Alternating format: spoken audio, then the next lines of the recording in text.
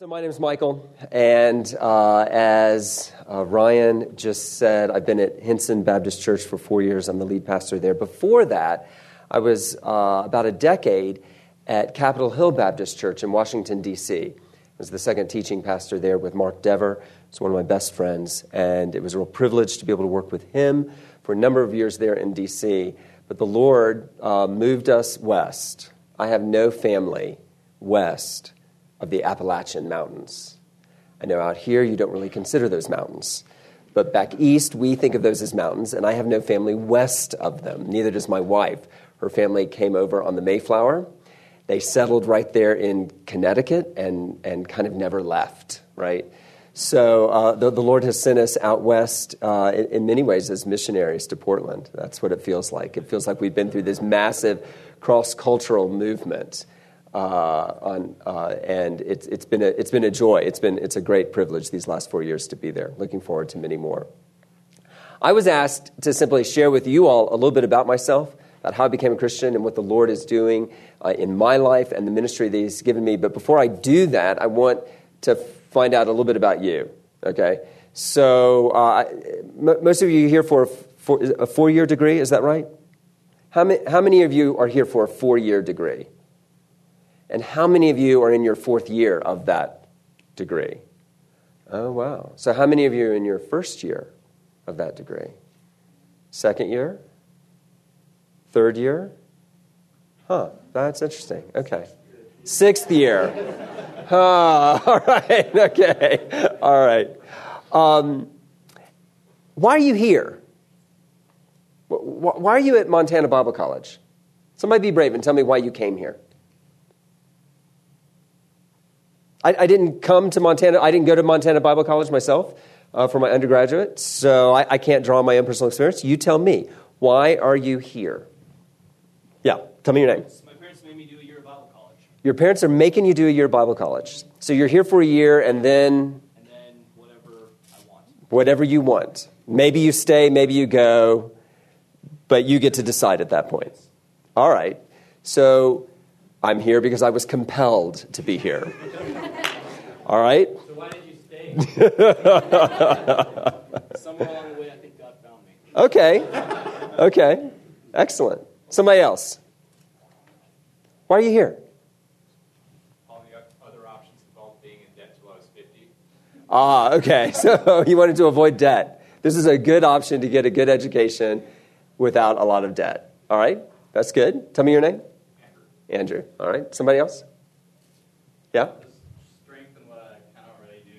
Oh, I'm Joe, by the way. Joe? Kind of to strengthen what I do, why I believe this, that kind of stuff. Okay, so to strengthen your own personal beliefs. Why do I believe what I believe?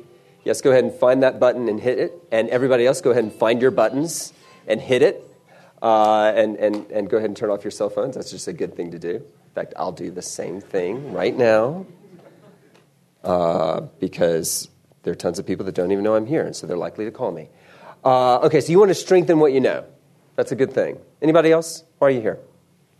A couple years ago, I went to one-year Bible college Mm-hmm. in northern Montana, and from then on, God just convicted me that I need to be in ministry, and I didn't really like that at first. Okay. But now I'm here for 4 years. Okay, so to prepare for future ministry. Which you didn't like at first, but now you've Kind of got over my either resigned yourself to it or you've surrendered to it. You're excited about it, maybe. Yeah. Yeah. Okay. And so not only are you trying to strengthen what you believe, but you're preparing for ministry in the future. All right. Tell me your name. Rachel. How many of you feel like at one level or another you're connecting with Rachel, that you're here to prepare for future ministry? Okay. Maybe half of you or a little more. All right. That's helpful for me to know. I want to tell you why I went to college and what happened as a result of that. I was raised in the Deep South. I don't sound like it, but I was born in Texas, so I can get a passport when the time comes. And all the Texans got that joke. But I was raised in South Carolina. I was raised in the Deep South of South Carolina. I was raised Southern Baptist. Some of you, you're seeing a Southern Baptist for the first time in your life. You know, we actually look pretty normal. So I was raised a Southern Baptist. I was raised in a church-going home. My mom and dad both professed to be believers. My mom had a real kind of sort of spiritual awakening or spiritual revival, even though she herself had grown up in the church. As a young adult, as a young mom, she went through some crises that really drove her to the Lord and really deepened her experience of the Lord and her trust in the Lord Jesus personally. And she wanted that for her kids. She wanted that for others. So not only were we involved in church, we were in church every time the doors opened. But she was also involved in what was called back then Good News Clubs, Child Evangelism Fellowship, which means I was involved in Good News Clubs. So I was hearing the gospel all the time. I was hearing that Jesus was God, that he died on the cross for my sins, that he got up from the dead, and that if I would put my faith in him, I wouldn't go to hell. But if I didn't put my faith in him, I would certainly go to hell. And that was held out for me. It was explained to me lots of different ways, lots of different times, in ways that were very age appropriate. And so somewhere along the way, about second grade, even though I really never could remember a time that I didn't believe this, around second grade, I actually formally, publicly professed my faith in Jesus Christ. I think I prayed with my mom. I don't actually really remember that part of it. But what I do remember is Mom putting me and my sister in the car and driving us down to church.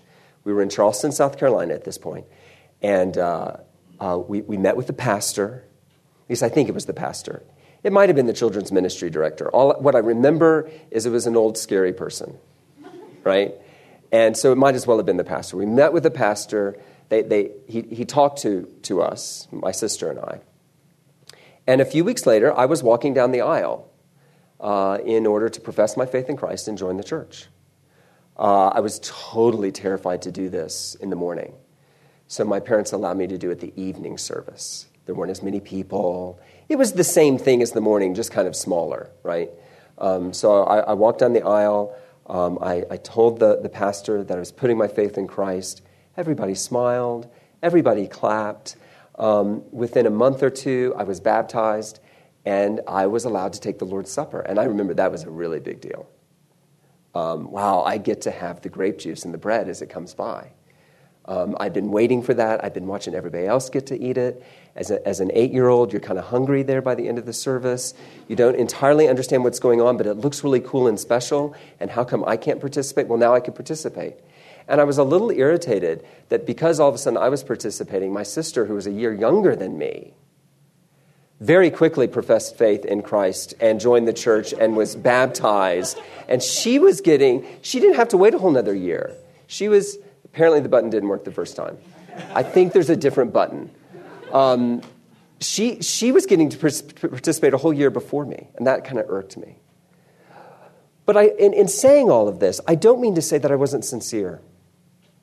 I really believed that Jesus was the Son of God, that he died on the cross, that he got up from the dead, and that he did all of that to save me from my sins, and that if I didn't believe that, I was going to hell, and I did not want to go to hell. That's early childhood. Now, you know what happens to children? They grow up. And so as I began to grow up, as I entered into adolescence, I discovered, well, there are lots of other things out there, too. Things that my parents actually hadn't introduced me to. And as I discovered girls, and as I discovered alcohol, and as I discovered just a different kind of fun, maybe, than my parents had introduced me to, I found myself increasingly living this sort of double life. On the one hand, I was the kid I'd grown up in church. I'd grown up in Good News Club. I was the kid who in Sunday school knew all the answers. And I was quite happy to give those answers. I wasn't shy in retiring in Sunday school. I was the kid in Sunday school that the teachers loved because I would actually answer the questions. And I loved doing that. But then the rest of the week, increasingly, I loved doing other things. And I found, especially then as I got into high school, that I was leading a radically double life. And it was getting harder and harder to hide one life from the other life. And it was getting harder and harder to hide it from the adults in the church life and in the family life. So by the time I went away to college, I had made up my mind quite deliberately. I am not going to do this anymore. I'm not going to lead this Christian on Sundays and with my family life, but not really interested in Christianity the rest of the time life. I'm either going to really be a Christian, or I'm going to walk away from Christianity as just sort of a relic of my childhood. I could appreciate it, but just walk away from it as a relic. That's one of the big reasons I went to college. I went to college in order to sort that out. Only, I wasn't a neutral bystander in this debate that was going on inside of me. I had already chosen sides. I was rooting for the world. I wanted to be able to get to college and to convince myself that I could really walk away from this and that it'd be okay. And that really fit in with all the other reasons that I was going to college. Ever since I could remember, I was going to be a doctor. I come from a family of doctors. I come from a family, if they're not physicians, then they're in some other way related to the medical field. And so ever since I can remember, not only did I believe in Jesus, but ever since I can remember, except for one short year where I toyed with being an astronaut, it was 1971, and the Apollo program was in full swing. And so for 1 year in kindergarten, I wanted to be an astronaut. But other than that, I was going to be a doctor. And so I went to Duke University, back east. True blue. You're even wearing it. It's excellent, excellent. I went off to Duke University to be a physician, to become a doctor. So I get to university, and I've got these two agendas. I'm going to be a doctor, and I'm going to sort out this Christianity thing, and I think I know which way I'm going to sort it out. I get really involved in the frat scene. I get really involved in all the sorts of things that freshmen get involved in at secular universities. And one of the things that the Lord did in his kindness is he put me in this group of guys that was like a drinking club. We were drinking buddies. And we would go out every weekend and just drink ourselves under the table. Now, we had to be creative about that because the legal age limit had been raised just a couple of years before I went to college. But because it was so new, there were still lots of grocery stores, et cetera, that would sell us alcohol and not ask questions. And so we would do this every weekend. And what do guys do when they're drinking themselves under the table? Well, they talk. They talk about things that guys talk about. So we would talk about sports and we would talk about girls. But remember, we're also a bunch of intellectuals at Duke University. So we also talked about religion. Now, my particular drinking group consisted of me, who had grown up basically a fundamentalist Southern Baptist, and then there was a Hindu, a practicing Hindu from St. Louis, and there was an atheist from Texas. There was the atheist was from Maryland. There was a lapsed Anglican from Texas, and there was a Roman Catholic guy from the kind of upper Midwest. So we kind of had it covered. And when we talked religion, I mean, we could really debate from every angle. And you have to talk about what you know, and what I knew was fundamentalist Christianity. The gospel that I had been taught was a true gospel. It was a gospel that said, Jesus Christ is the Son of God who died for your sins and got up from the dead. And if you put your faith in him, you will be forgiven of your sins and have a future in heaven forever. And if you don't, you're going to hell. That's true. But that's all I was taught. And so I walked into college, and this, I think, explains a lot of why I wanted to walk away from Christianity. As far as I could tell, Christianity was all about my past and all about my future. Saving me from my sins, securing me heaven in the future, but in the meantime, just be good. Be good. I was kind of tired of being good. This is the theology that I brought to our theology debates. One night, we were walking out of one of our favorite grocery stores because they never carded, and we're getting into our discussion, and one of the guys turns to me and he says, Michael, I understand the position that every other person in this group is taking, but I don't get you. Because you claim that Christianity makes you different. But as far as I can tell, you are no different from the rest of us. Look what we're going to do. And you're right there with us. And this guy was not a Christian. It was the atheist in the group. And that's why I say God in his kindness put me in this group. Because God used that young man's words, this friend of mine, to just pierce my heart and convict me of the truth that I was just like them. And that meant I was going to hell. As much as I'd wanted to walk away from Christianity, the one thing that I'd never been able to convince myself of, even as I argue theology with these guys, the one thing that I'd never been able to convince myself of was that there was no final accounting. Maybe it's because I'm a Southern Baptist, right? If Southern Baptists believe in anything, it's hell. And it had been deeply, deeply ingrained in me. But I think it was more than that. I think there was this sense in me that the Lord Jesus was awakening by his Spirit. That, yeah, I'm going to be held accountable.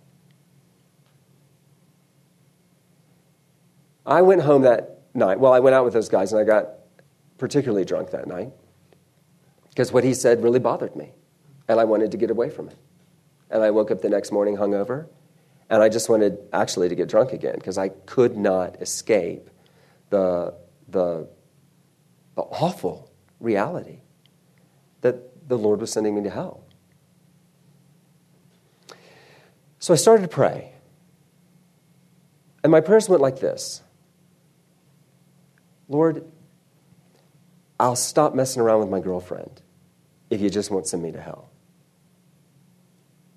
Lord, I'll stop getting drunk if you just won't send me to hell. Lord, I'll stop drinking altogether if you just won't send me to hell. Lord, I'll be a missionary if you just won't send me to hell. My prayers like this went on for an entire weekend, and there was no relief. No relief. It became very clear to me that God does not cut deals. I went across the hall, finally, a few days later, and talked with this senior that was the RA in our dorm. I was in a freshman dorm. And I knew he was a Christian. And I knew he was a Christian because I had kept up kind of the Christian pretense. I was going to a campus fellowship group before I would go out with my drinking buddies to get drunk. And so I knew he was a leader in this group. I'd gotten to know him a bit. I went over and I said, what do I do? I need some help. And he sat down and he began to explain the gospel to me in a way that I'd never heard it before. Because what he confronted me with, and it took several weeks and many different people talking to me, but what he confronted me with is that the gospel is not just about salvation from your sins in the past and hope for a future in heaven. But the gospel is very much about today. Because Jesus Christ is not just Savior, he's Lord. He made you. He has a claim on your life. And that claim is not just so that you'll be good. He actually wants to use you in this world.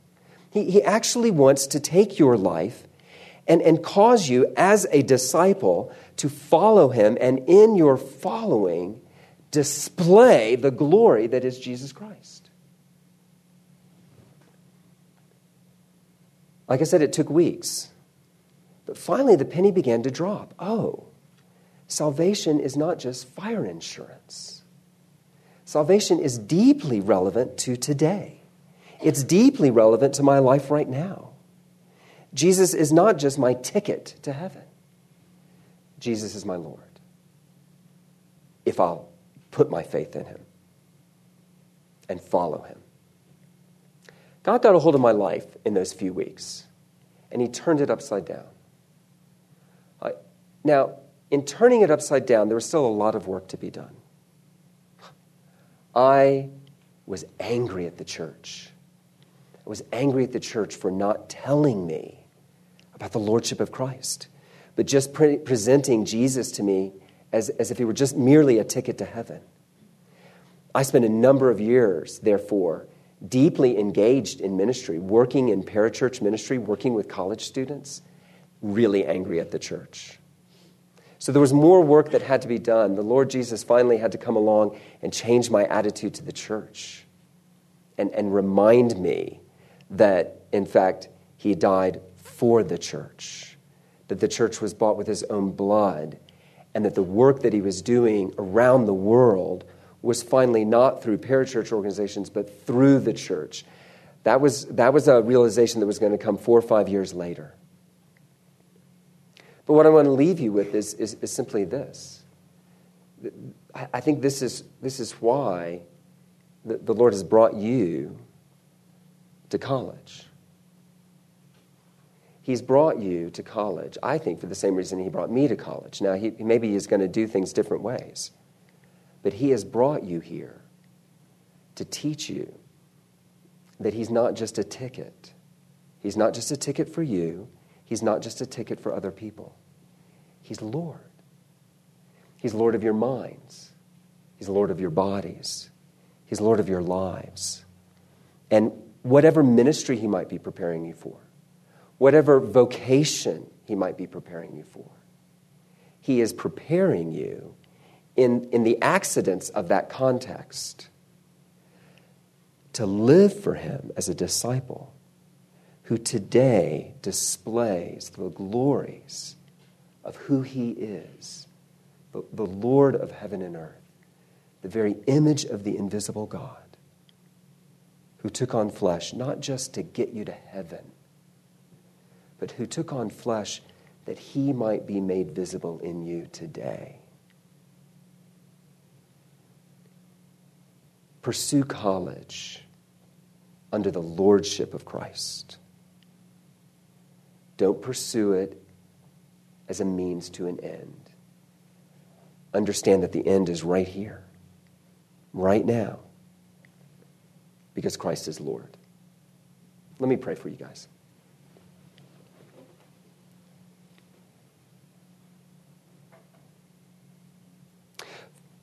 Father, we thank you for your kindness to us. We thank you for the way in which you place us in situations that we didn't want to be in, whether it's compelling us to go to Bible college or putting us around groups of people that you know you are going to use to change and convict us. We thank you for the way that you pursue us. We thank you most of all that in saving us, you have not simply saved us to a future, you have saved us to a present under the lordship of Christ that is meant to be a witness, a testimony, a display of his glorious grace and his magnificent lordship. Father, we pray that that's what would be going on in these students' lives, that you would not only bring them to know Christ, but that they would know him in all of his fullness for today and forever. And we ask this in Christ's name. Amen.